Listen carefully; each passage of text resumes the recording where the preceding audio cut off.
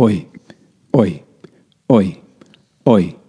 IGA, it's shopping night. IGA, where the price is right. Seaford North IGA, for your groceries and liquor. IGA Express, there's nothing quicker.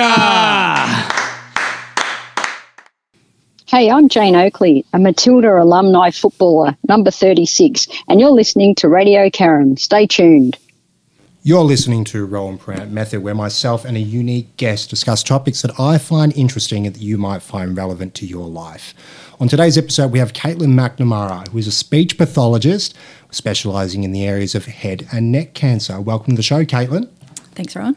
Very happy to have you here. So, very interesting conversation that we had when we met. As soon as I heard of your experience, then I had questions, obviously, about people recovering and things when it comes to, how they can move forward from this serious situation. So can you give us a bit of a backstory? How did you get into this particular field?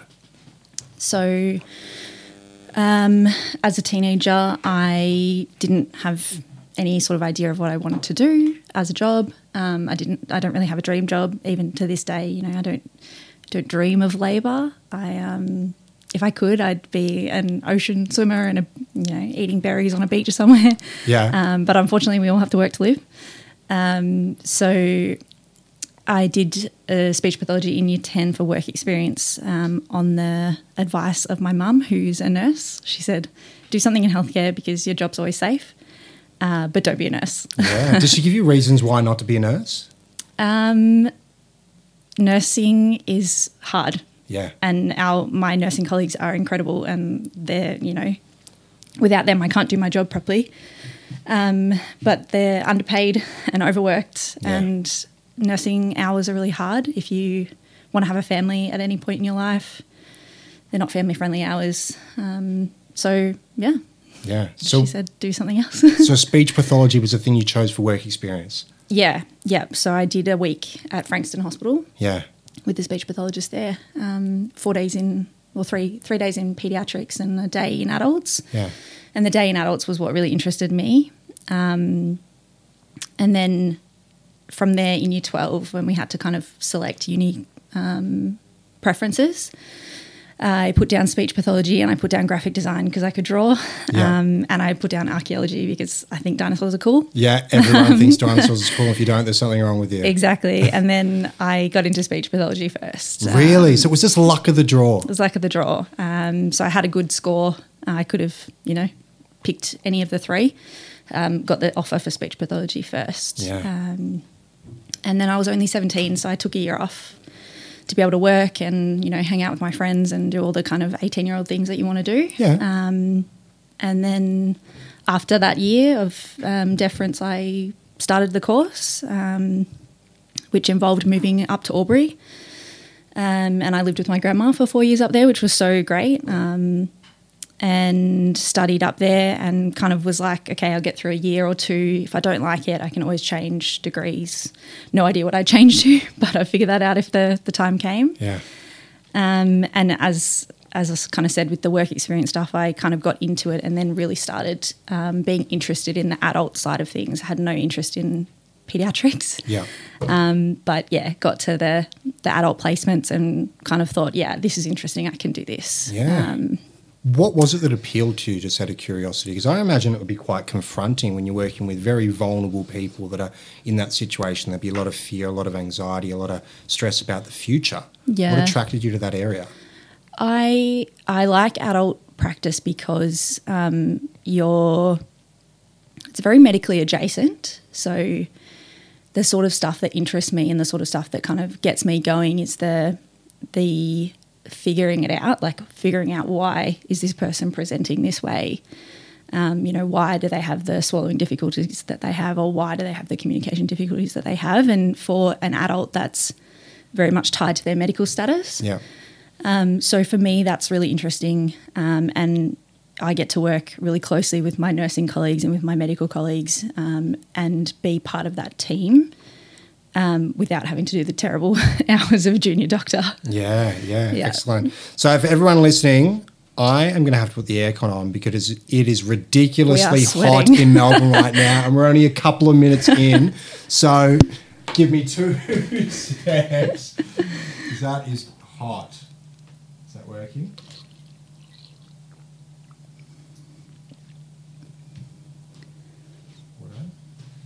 All right. And I'm back. I had to rescue us because that was crazy hot. So hopefully we'll bring it down to 19 degrees and it'll be smooth sailing from then on. So you got into it. I love the fact that you love the problem solving. What sort of how would you go through something like that? What sort of reasons do people come to see you? So I guess for context, all my work is in hospital. Yep. So I'm not an outpatient or, private clinic-based service where people can come and see me. I'm in hospital, so I'm seeing patients in the wards, in ICU, in ED, across the lifespan, basically. And then our head and neck service has an outpatient clinic as well, where the doctors and I see the patients pre and post surgery. So really, it's a hospital, so anything could walk through the door at any moment. And we see patients in ED, and we see them in the wards, and we see them in ICU. We see them all over the hospital.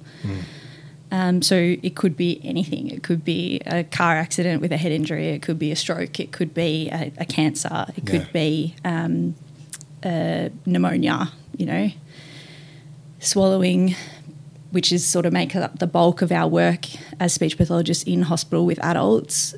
That is such a complex mechanism of events that have to happen for you to swallow safely and effectively that any change in your stasis off your baseline can impact it, and people don't often know that can happen, especially in elderly people. Things like a UTI or a cold or a flu can really impact their function. Really? Yeah. It's interesting, considering how you would have to do that problem solving, looking at all the factors and things that you would seemingly not think were related at all, like a UTI, and how that would affect the throat. What are the signs people can look out for when it comes to something like this? Because obviously you mentioned cancer being one of them, but there's things like car accidents, etc. That's sort of self-explanatory. But what are the things that people should be looking out for in terms of early detection? Swallowing or head and neck cancer? Both. Let's start with swallowing. Let's start with swallowing. So someone having swallowing difficulties, they're going to have, I guess, what's sort of the two main factors are coughing and choking. Yep. So if you're coughing repeatedly when you eat or drink, and it's that sensation of things going the wrong way, so it's going down the wrong pipe all the time, that happens to you and I every now and then. If we're distracted, if we're doing something else while we're eating or drinking, like we're more likely for that, aspiration, it's called officially, to occur. But in older people, or people with comorbid conditions, so syndromes or other diseases that can impact their swallowing muscles. MND is a good example. In those sort of people, what you're going to see is that coughing and choking all the time, or regularly. Yep. And it's always related to food and drink. So they've just had a sip of their water and they've started coughing, and it's reactive to that water because it's gone down the wrong pipe.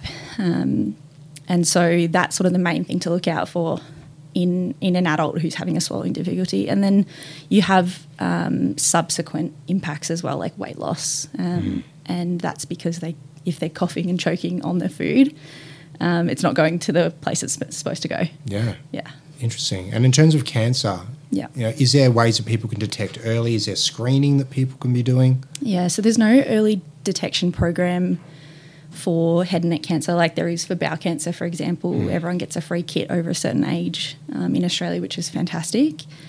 But in head and neck cancer, there's no early detection program, no early screening program.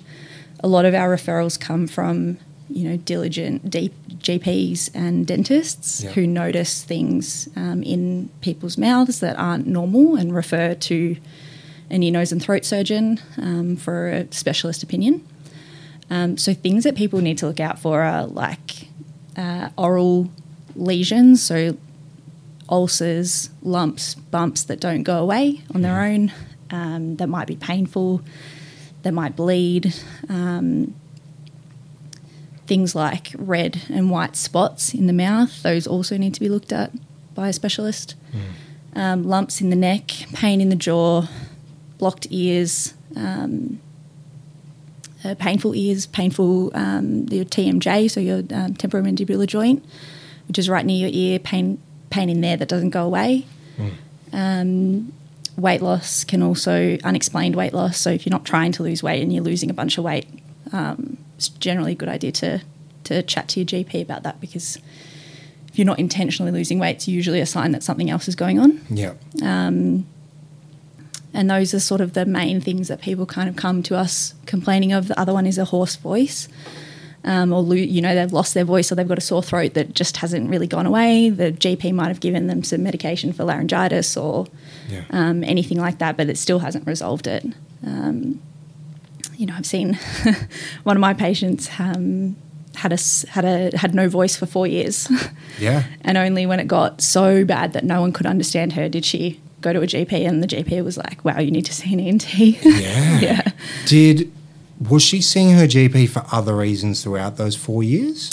I am not sure. I can only assume probably. Yeah. Given that, she's generally well put together lady who takes good care of herself otherwise. Yeah. What I assume happens is that she didn't think anything of it, and she didn't think to mention it to the doctor. It's really interesting, because not only when it comes to our health, but just anything in general, when you're looking at things like the region beta paradox, that things need to get, if it's not so bad, you don't do anything about it. Or that boiling frog analogy, it sits in if you dump it in boiling water, it jumps out, but if it sits in and you gradually build it up, it can die. And I guess it's the same thing with this. Subtle little change in the voice or in the throat, it's not that bad until it gets to the point that there's a serious issue, and I'm actually going to look at this 4 years later. Yeah. It's really, really interesting to see the things that we just tolerate and accept as another day at the office, and just, this is how my life is now. This is how things are. Yeah. So when should people be looking at doing something about this? Should it be as soon as they notice that something's happened, or, do they wait? If they see their GP and they just give them antibiotics and they say, you're good to go, but they don't feel right about it, should they follow up and be pushy? Absolutely. What's the go? Yeah, I think there's a general acceptance in Australia that our GPs are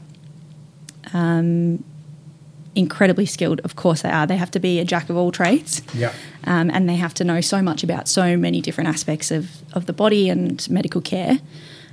But at the end of the day, excuse me, at the end of the day, they're not a specialist. Yeah. So if you do have that sense of, okay, I've followed up on this once or twice, I've been to the GP, something's not quite right, it's not going away, whether it be a sore throat or a hoarse voice or a lump that hasn't gone away, we all have that absolute right to say, okay, things haven't resolved, can I have a referral to a specialist? Yeah. And every GP should write you a referral to a specialist if you ask for it. Yeah. Of course, they should hopefully preempt that you need a specialist. Yeah. But sometimes the wheels move a little bit slowly, because you've got 10 minutes with this incredible doctor who then has to see, 50 other patients that day. Yeah. And so things do get missed and lost. And when you know something is not right within yourself, just go for it, because it's your health, and you've got to take ownership of that as much as someone else is helping you. I love that you brought that up, because I think so many people are passive when it comes to their health. You suggest that potentially they should go check in with their GP and get some advice. They go in, give a couple of answers, GP says you're good to go, basic blood tests, I'm healthy, off I go. They're not being proactive or assertive in their own health journey. They're not in the driver's seat. And I think it's a scary place, because, as you said, they've got maybe 50, 100 people going through the office for a 10-minute period. They're human beings. They have good days, bad days. They miss things. They make mistakes. It's the same as everyone else.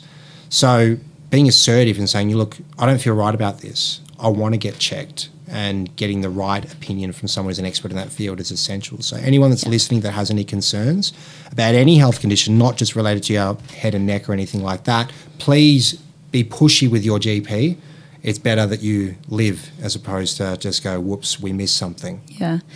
And I think we're still fighting the traditional, I guess, Aussie battler culture as well, which is that things are okay, things aren't that bad, I'm just going to push on because it'll be all right. Like, all is well, basically, until I drop. Yeah. And I can't tell you how many of my patients' stories start with, I was fine, I was just getting on with it. Yeah, I had some symptoms, but I basically kept going until I woke up and I couldn't breathe anymore. And then I came to hospital, and then this whole thing cascaded from there in terms of massive surgery, radiation, all of that sort of stuff.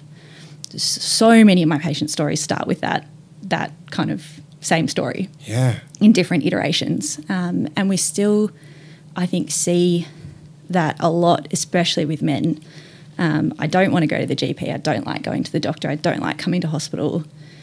Unless something's really, really wrong, I'm not going to go. Yeah. And if we had gotten to things, a year earlier, 2 years earlier, 6 months earlier, the treatment course does change depending on how early or late we catch head and neck cancer. Yeah. Is that, in your experience, is it for women as well, that Aussie battler culture sort of mentality, or has it been mostly with men?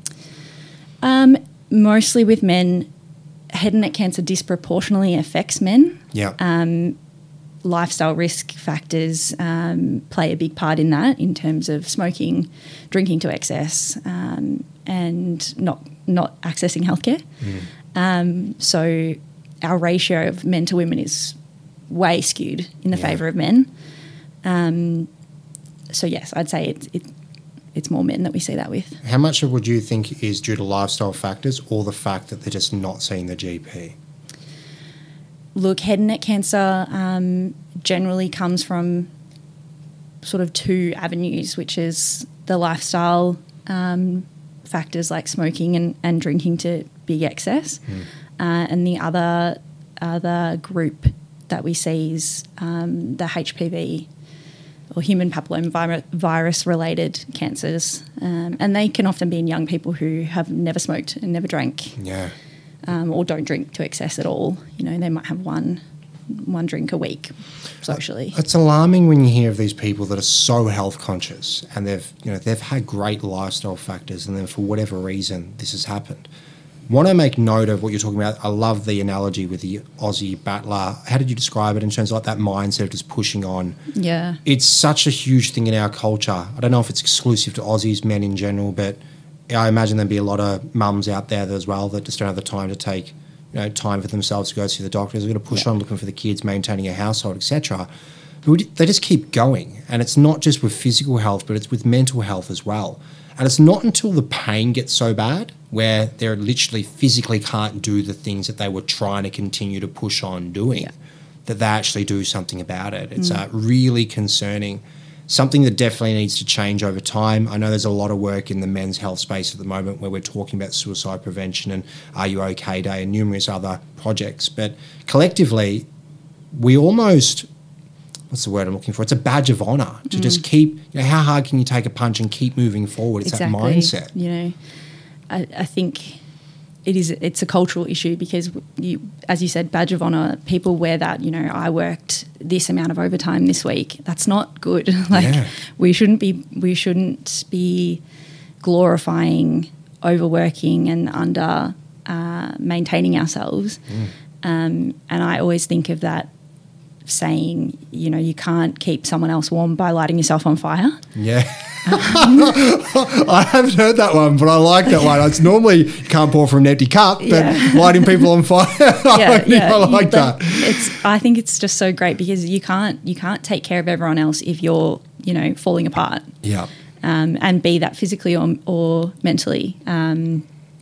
So self-care is so important, and being healthy and well engaged and taking care of the people around you the way you want to starts with taking care of yourself. Yeah. Yeah, it's an interesting one, and I encourage this to a lot of parents. The kids are going to model how they actually conduct themselves, and if they're putting their needs last all the time, don't get me wrong, you have to serve and support your family. They are the priority, but at the same time, if you're not prioritising your needs and how you show up in the world and what you actually require to be happy, healthy, successful, just feeling good, then those kids are going to have that mentality of the badge of honour of just grinding and overworking and putting their needs last and not getting the help when they need it. It's a really interesting thing. It pops up a lot in these conversations. Self-care is so important. How do people in your industry prioritize their self-care, because I imagine there'd be essentially vicarious trauma, because you're going through these emotions that the families are going through. A very scared individual is in a very vulnerable position that has potentially left it to a long time before they're getting help. It's scary being in hospital. I've been in there myself. You feel very disempowered, and you'd be taking a lot of that on. And if you're, obviously you don't want to have that wall up to the point that you're not empathetic and compassionate to the people that you're serving. There has to be that human relationship. But how do you protect yourself? I think self-care and the mental health of health professionals is such a massive talking point in our industry. Just recently we lost another young doctor in Victoria to death by suicide. Yeah. And it's such a big problem. And the initiatives, I loathe to call them initiatives because they're not really achieving anything. What's happening from above us, from executive levels, from government levels, is completely performative. Yeah. So there's a initiative called Socks for Docs, and it's basically like wearing a pair of funky socks to raise awareness, and you guys can't see me, but I'm doing air quotes, raise awareness for the mental health of doctors. Yeah. We don't need awareness. We all know mental health is incredibly important, and we all know that health professionals disproportionately suffer from mental health issues because of what we do every day, because of what we see every day, and because of the systemic world that we exist in. So we exist in a structure that requires overtime, that, especially doctors, they work such long hours as junior staff, and none of us get paid proportionally for the work that we do across nursing, allied health and medicine. And basically the system sets us up for mental health issues and then does nothing about it. And so something like Socks for Docs, there's a feeling in the medical community that it's kind of insulting because it is just lip service from executives, and it doesn't achieve anything, doesn't fix the hours that our doctors have to do, doesn't fix the pay that's unsustainable for us, doesn't fix anything. Yeah, that's a very valid point. So I guess in terms of what do we do? Yeah, what do you do? What's in your hands? We'll get into what you think needs to be done next. So I'm very happy that you've raised this, because I've seen something similar happen in multiple industries. And I won't say what initiative, but there was a few things that were done in the construction industry. And I've had people go, exactly, they actually find it like a kick in the guts. It's like, what is this? Like, they sit there and they wave their flag and whatever else as well, but it's not actually doing anything. Yeah. We're all aware there's a problem. If anything, COVID highlighted that, and everyone became really aware of how much of an issue mental health is. It's great that people are sharing their stories, but we need solutions and things that are actually going to move the needle in the right direction. Yeah. It's going to bring about positive changes. Yeah. So in terms of you now, given the fact that, as you said, the system and the hours and the actual vocation itself and the pressures that come with it is quite impactful in terms of stress, how do you manage your state now? And I know you obviously go to the gym, that's one thing. Yeah. What else do you do? So I personally access regular mental health support from a professional, because it's above my pay grade. I'm not a psychologist, I'm not a psychiatrist. I can't give myself that care. And I also need a place that's totally safe where I can go and I can say all these things to someone who is there solely to support me. Yeah. And that's so important, I think. And it's a totally different can of worms about the state of mental health care in this country and how it's so inaccessible to the vast majority of us because of cost is so incredibly prohibitive.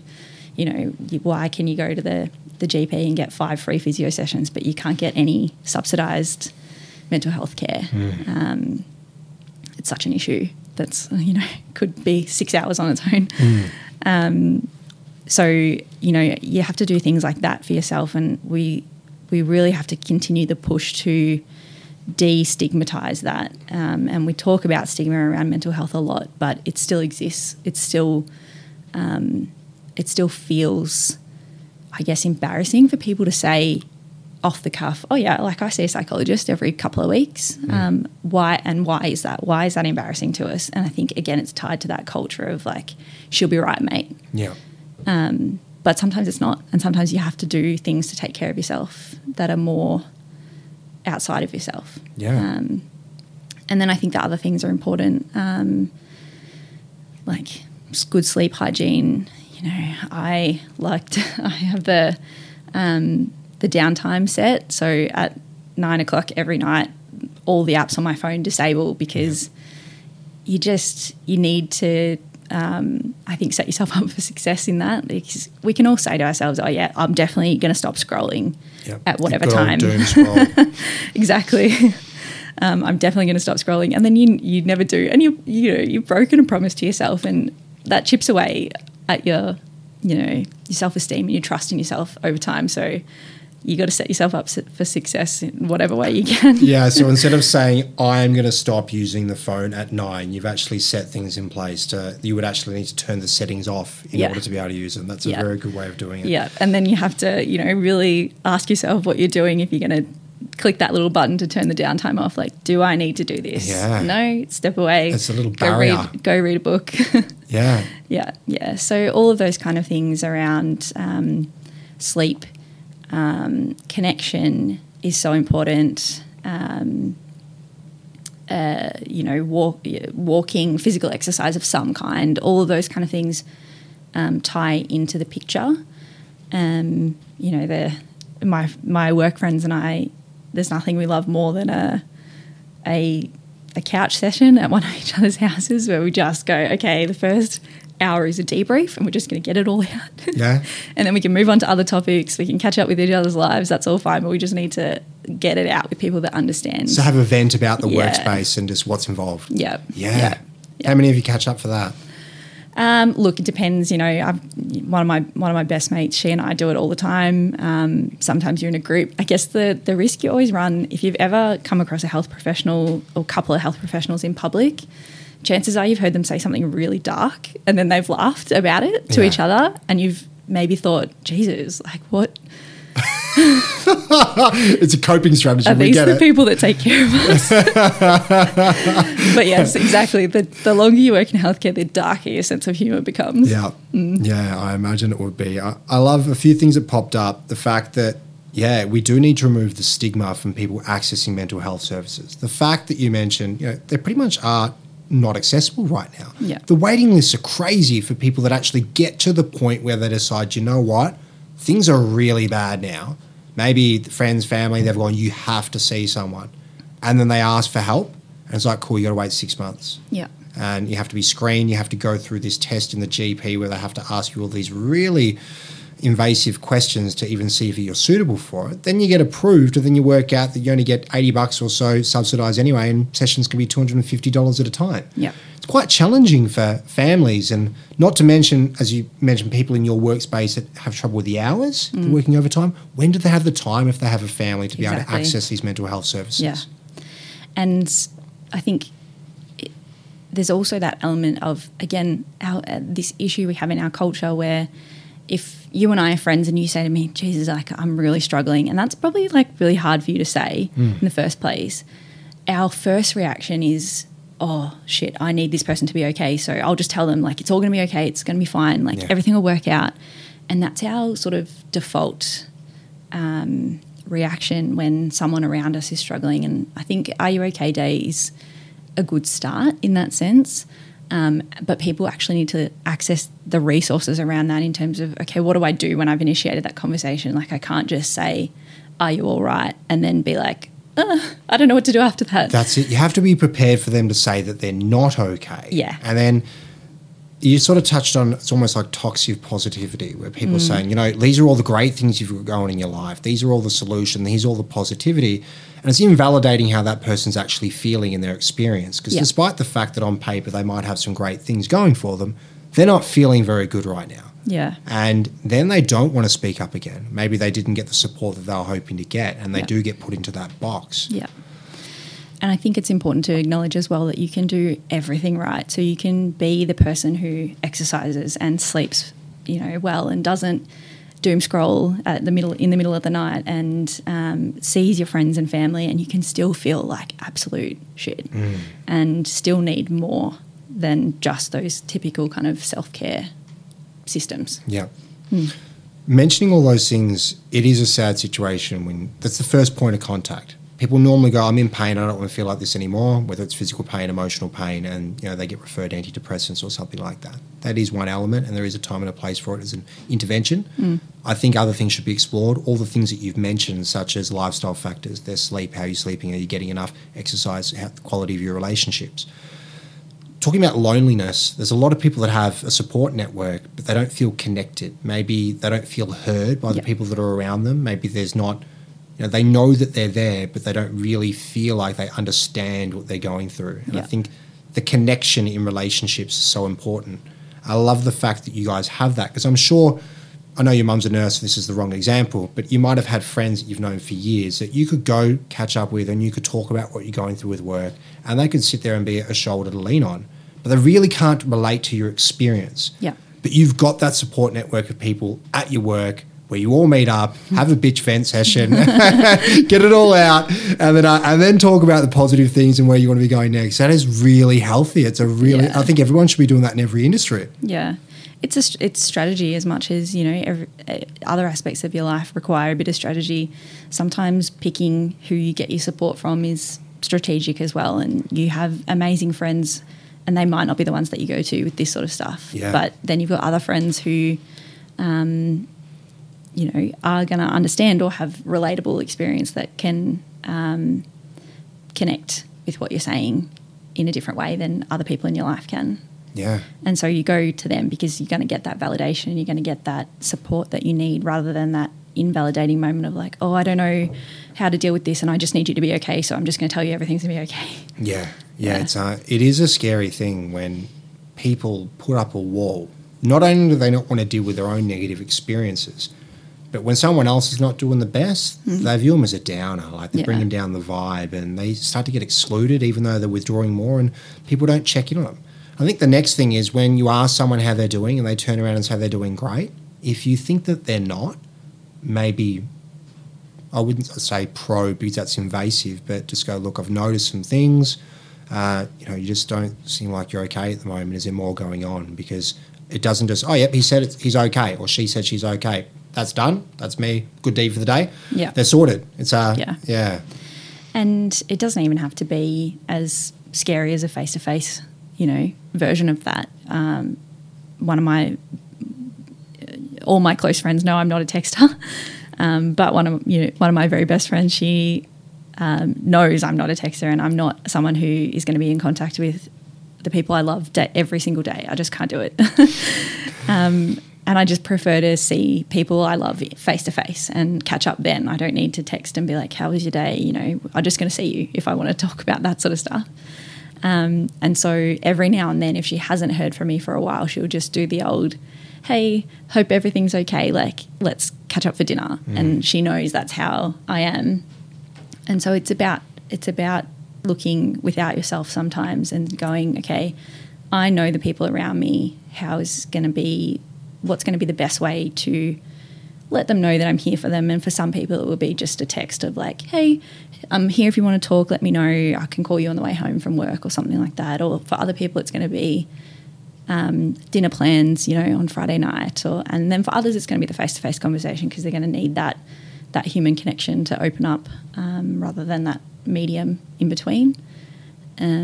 So yeah, like, your friends, your family. Sometimes we just need to look without ourselves and, take the focus outwards. Yeah. Yeah, because we all get, everyone's so busy. Everyone has their own stuff going on, and so we can get too caught up in our own lives sometimes, and we forget the people around us, even no matter how much we love them. Yeah, it's a challenge. I know, notoriously, particularly with social media, how often people are, we should catch up soon. Yeah. And it just doesn't happen. Yeah. And liking your friend's Instagram post is not connection. Yeah. And so you might think to yourself, oh, like, we caught up just the other day. And then you realise, oh no, I've liked 6 Instagram posts from them since the last time we caught up, but I actually haven't seen them for 6 months. Yeah.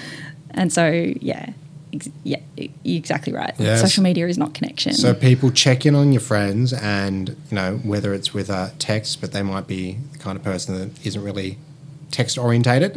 So find a way to catch up with them, connect, whether it's a phone call. It doesn't have to be hard. It doesn't have to be a huge outing with a massive gathering. It can be a phone call on the way home from work, just at a convenient time.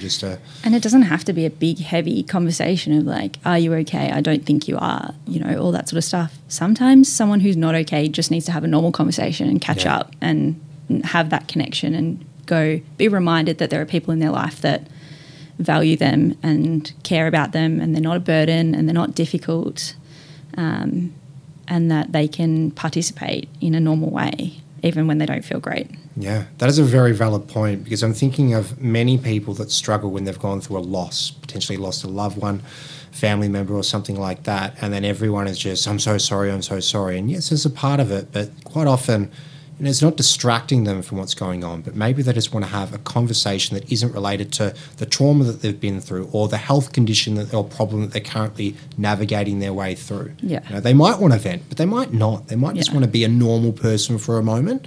And as you said, participate in life. Yeah. A lot of my patients love a football raz, because they come in and it's a terrible experience. Every time they're coming in to see us, they're worried that they might have cancer again, or something might be wrong, and something might be, something might have changed. And it's a scary experience every time you have to come to hospital, regardless of it being just a checkup or a crisis moment. It's terrifying, and it's not an environment that is conducive, I guess, to laughter or connection or anything like that. So I guess I always try to make it a point of humanising all my patients.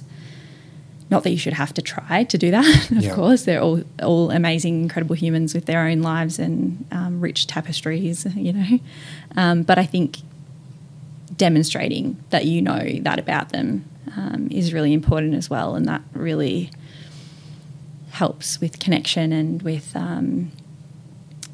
continued access to healthcare. A lot of people are at risk of de-investing in their own health journey if they don't feel seen or heard or understood. So finding something to relate to. So shout out to my pie supporters, because I'm always going to give you shit about that.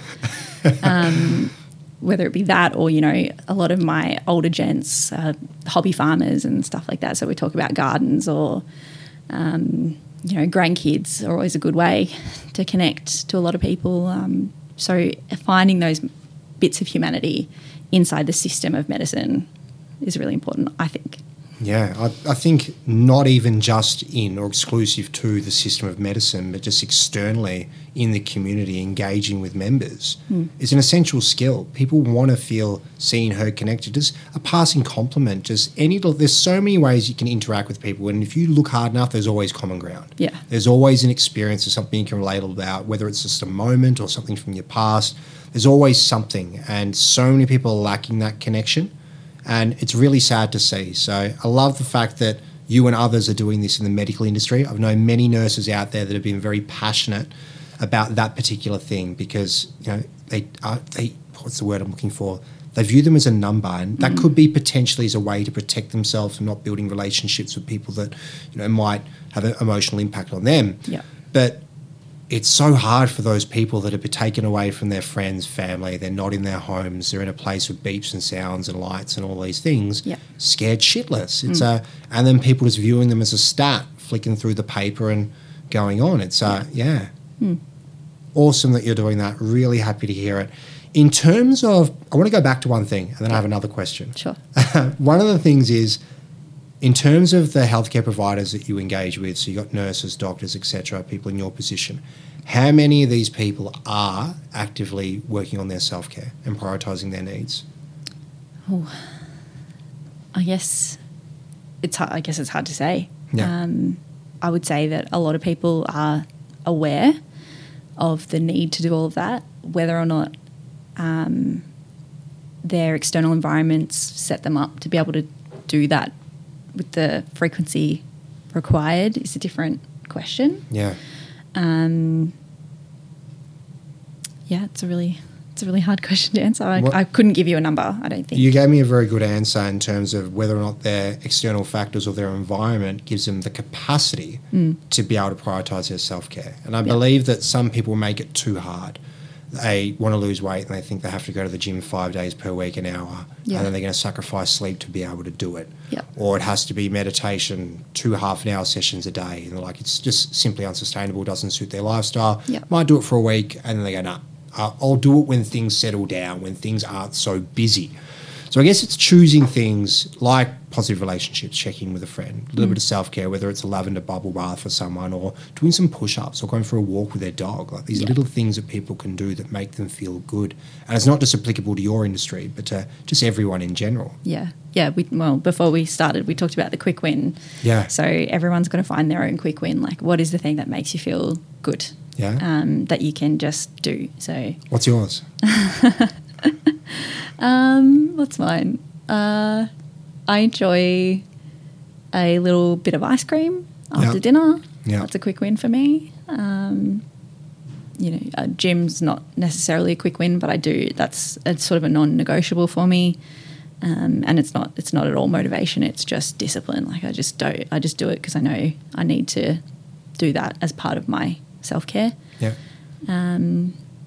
What else? Yeah, probably ice cream comes out on top. I actually spoke with someone recently, one of our listeners, Sam, and she said she said you have to start off the day. You have to do one bad thing for yourself every day. And for hers was chocolate. And apparently she started the day every morning with a piece of chocolate. She's fit and trains and everything else, very health conscious individual. But that was how she would start the day. And I'm like, you know what? It's some people, if you have the mindset that you can allocate yourself, whether it be ice cream, it is a self-care practice. And I assume you're not eating the entire tub when you do it, depending on the circumstances or depending on the environment. But yeah, allowing yourself to have these things like a bit of a treat and balancing it with all the other great things that you're doing to manage your state is okay. But when you decide, you know what, I've been so strict for so long, now I'm just going to do all the cookies and I'm going to eat everything, and you're going to do that for the next month as a coping strategy for life, then it's a problem. Yeah, we really have to try and kill off black and white thinking. Like we're not all or nothing beings. We can exist in the grey. We can, nothing's good is food, particularly nothing is good or bad. Like it is just food, and we don't need to ascribe moral characteristics to it. Like you can have your piece of chocolate in the morning. I mean, this is the perfect month to do it. Yeah.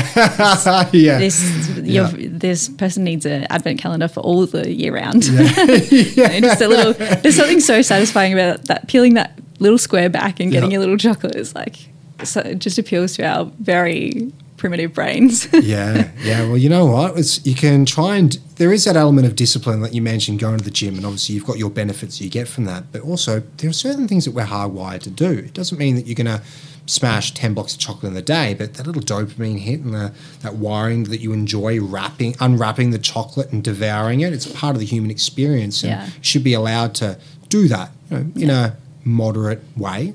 And we know, there's so much evidence that restriction just ends up in blowouts of whatever kind. You're trying to change whatever habit you're trying to change. We know that going that all or nothing of I'm not going to have any chocolate, no sugar, no lollies, no this, no bread, no that. We know it doesn't work. It's not sustainable. Yeah. It's very interesting because when you look at things like the fitness industry in general, I believe that most industries, I'm going to use fitness as an example, people are set up to fail. So they put them on a really restrictive diet, ultra low calories so they feel like crap, really high training frequency that they simply cannot sustain long term. They get some quick wins early on. Usually they're not the wins they'd hoped for. Maybe the scale weight goes down, but a lot of that's water weight, body fat, muscle loss, all these things, not just exclusively fat. And then they rebel and they end up going worse than what they started and go, oh my God, I'll start back in a month. And they think they need their trainer again. They're set up this way, that all or nothing mentality with everything. Even workaholics, it's just 100% getting to this standard that they simply can't sustain, and then the business fails or falls apart. And it's that hustle culture that I think we've got ingrained in us as well. Yeah. Very interesting. Next question I have for you, because I want to come back to this before I forget. What are the discerning factors that help people recover when they have gone into hospital? Because you might have two people that come in with similar situations, similar problems. Maybe what are the factors that will likely lead to them having a successful transition out into the rest of the world and a healthy life? Yeah. So I guess I've kind of floated around the head and neck cancer topic. Obviously, that's my specialty. I think it'd be valuable here to give a bit of context about what a journey looks like for a lot of patients. So after you've had that referral from, a GP or whoever to a specialist because something is a bit not quite right, you are seen by a specialist, biopsies are taken of the area in concern, sent for pathology, get some results.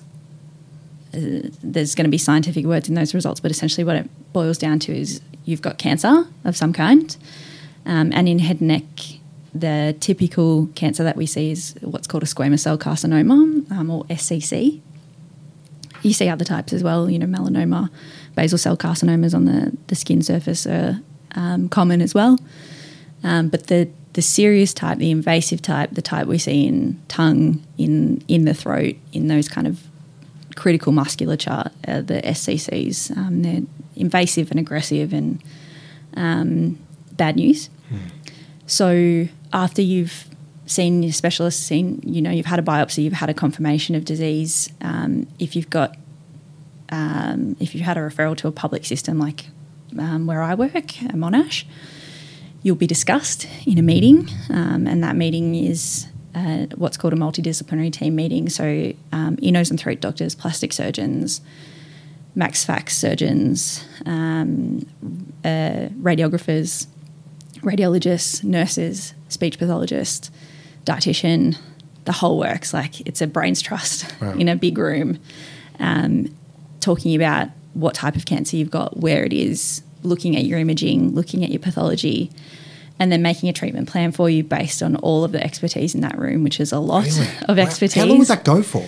So ours runs from 1 o'clock to 2:30, and again I've done air quotes, 2:30 on a Thursday afternoon, because we can have upwards of 20 patients on the list to discuss in that hour and a half. Yeah.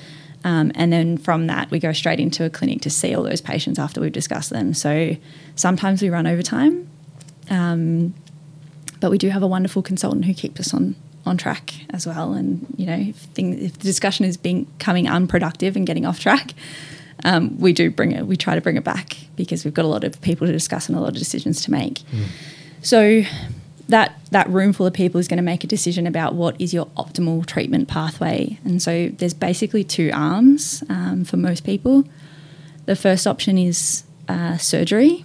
So if the surgeons can confidently get all of your cancer and then treat you afterwards, that's what they're going to do. So typically the surgery arm is surgery plus minus radiotherapy afterwards to make sure that they've absolutely got every single cancer cell that could possibly be there, and reduce your risk of recurrence later down the track.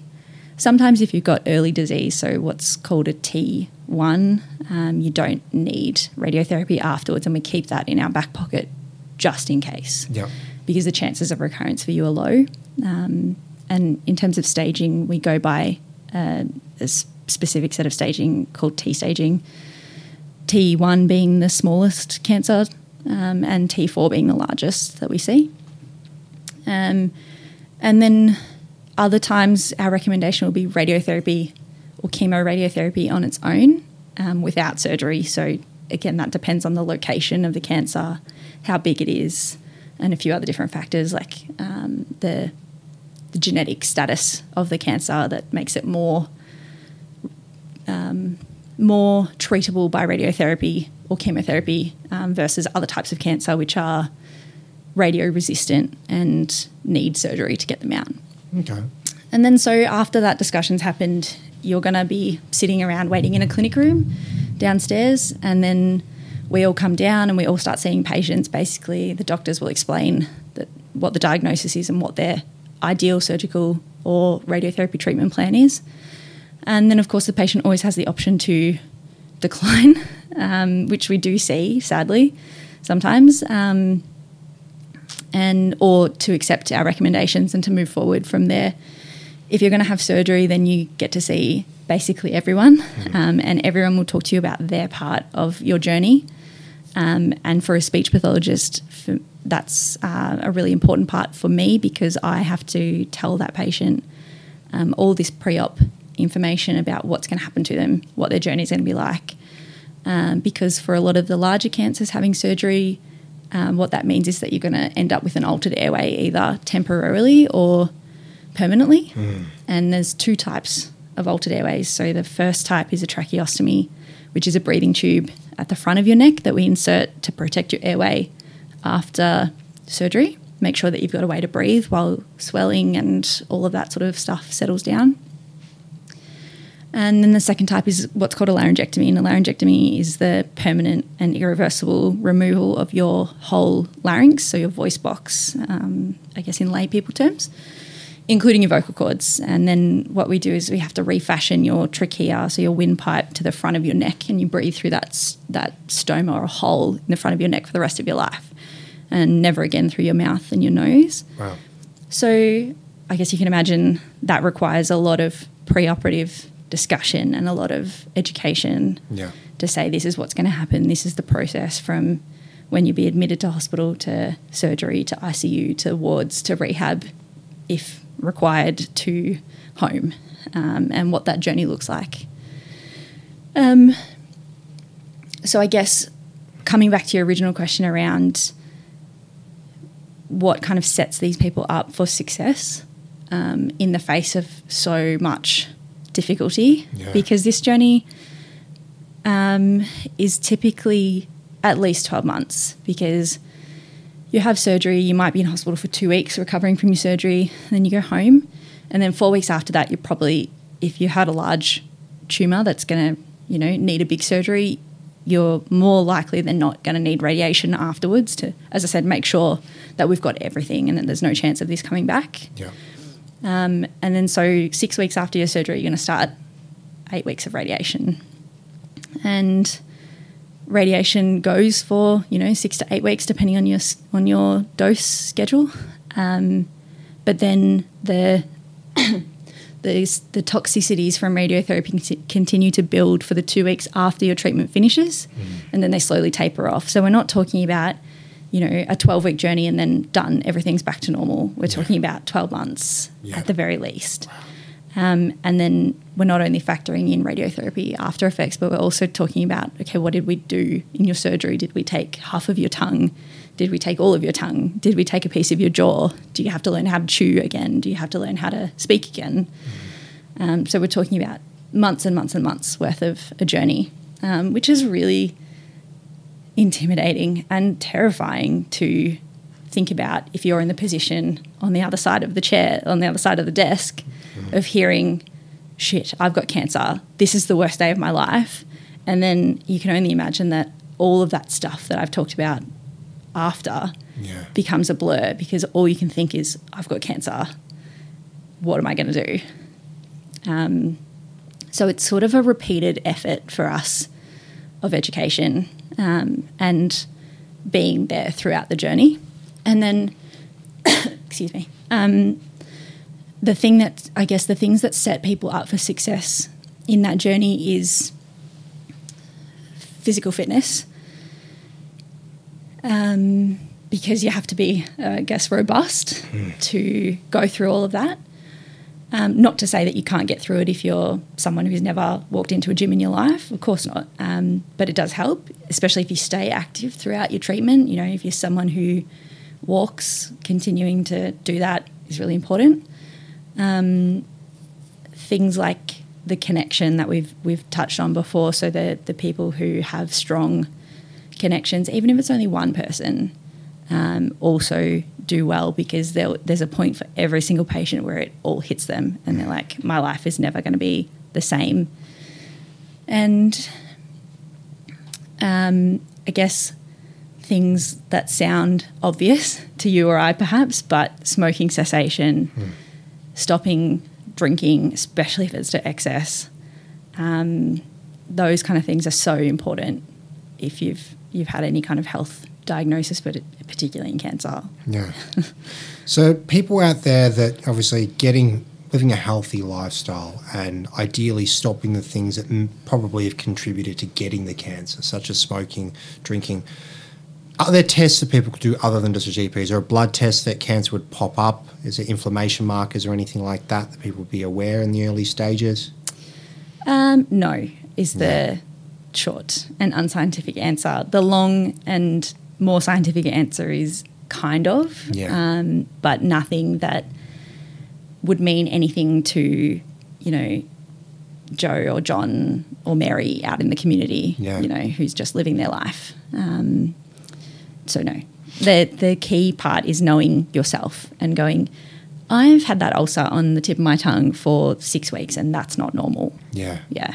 Yeah, it's interesting because I guess people don't want to be a bother. They don't want to complain. They don't want to pester the doctor, and doctors probably get frustrated with people that keep coming back with ailments, but it is your life on the line.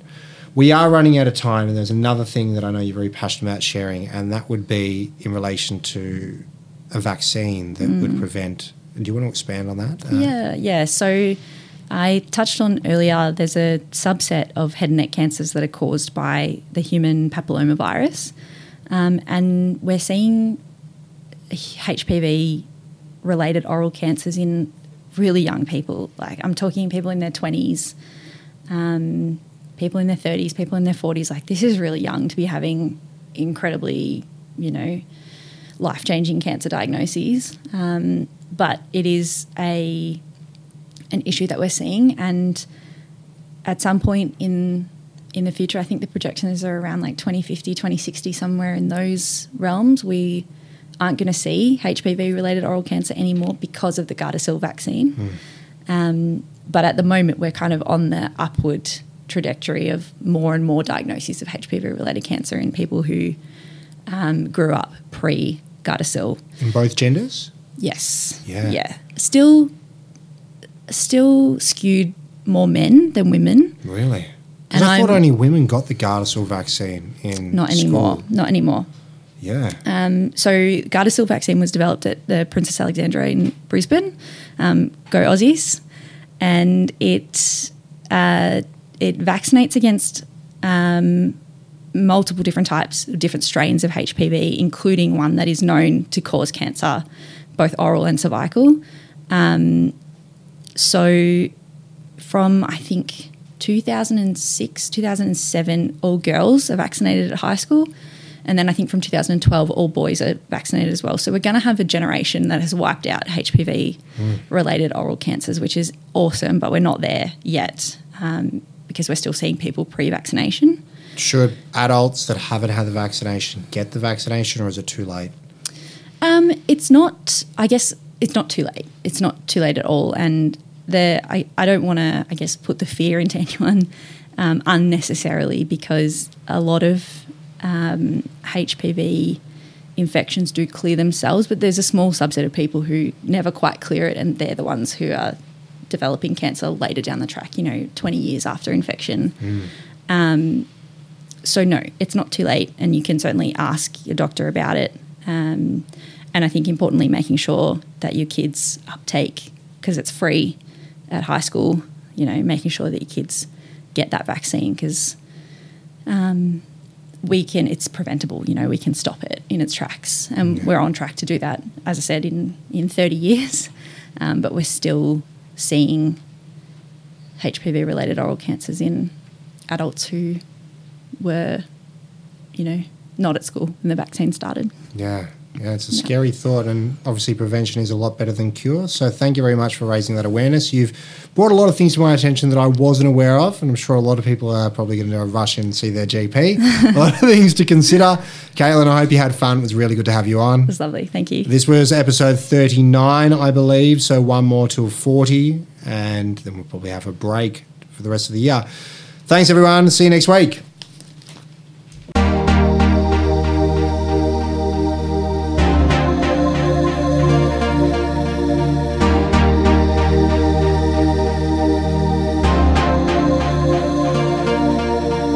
Hi, my name's Paul Kennedy, and I'm a sport reporter for the ABC. And when I'm not listening to the ABC, I listen to Radio Caram. Tune in and enjoy.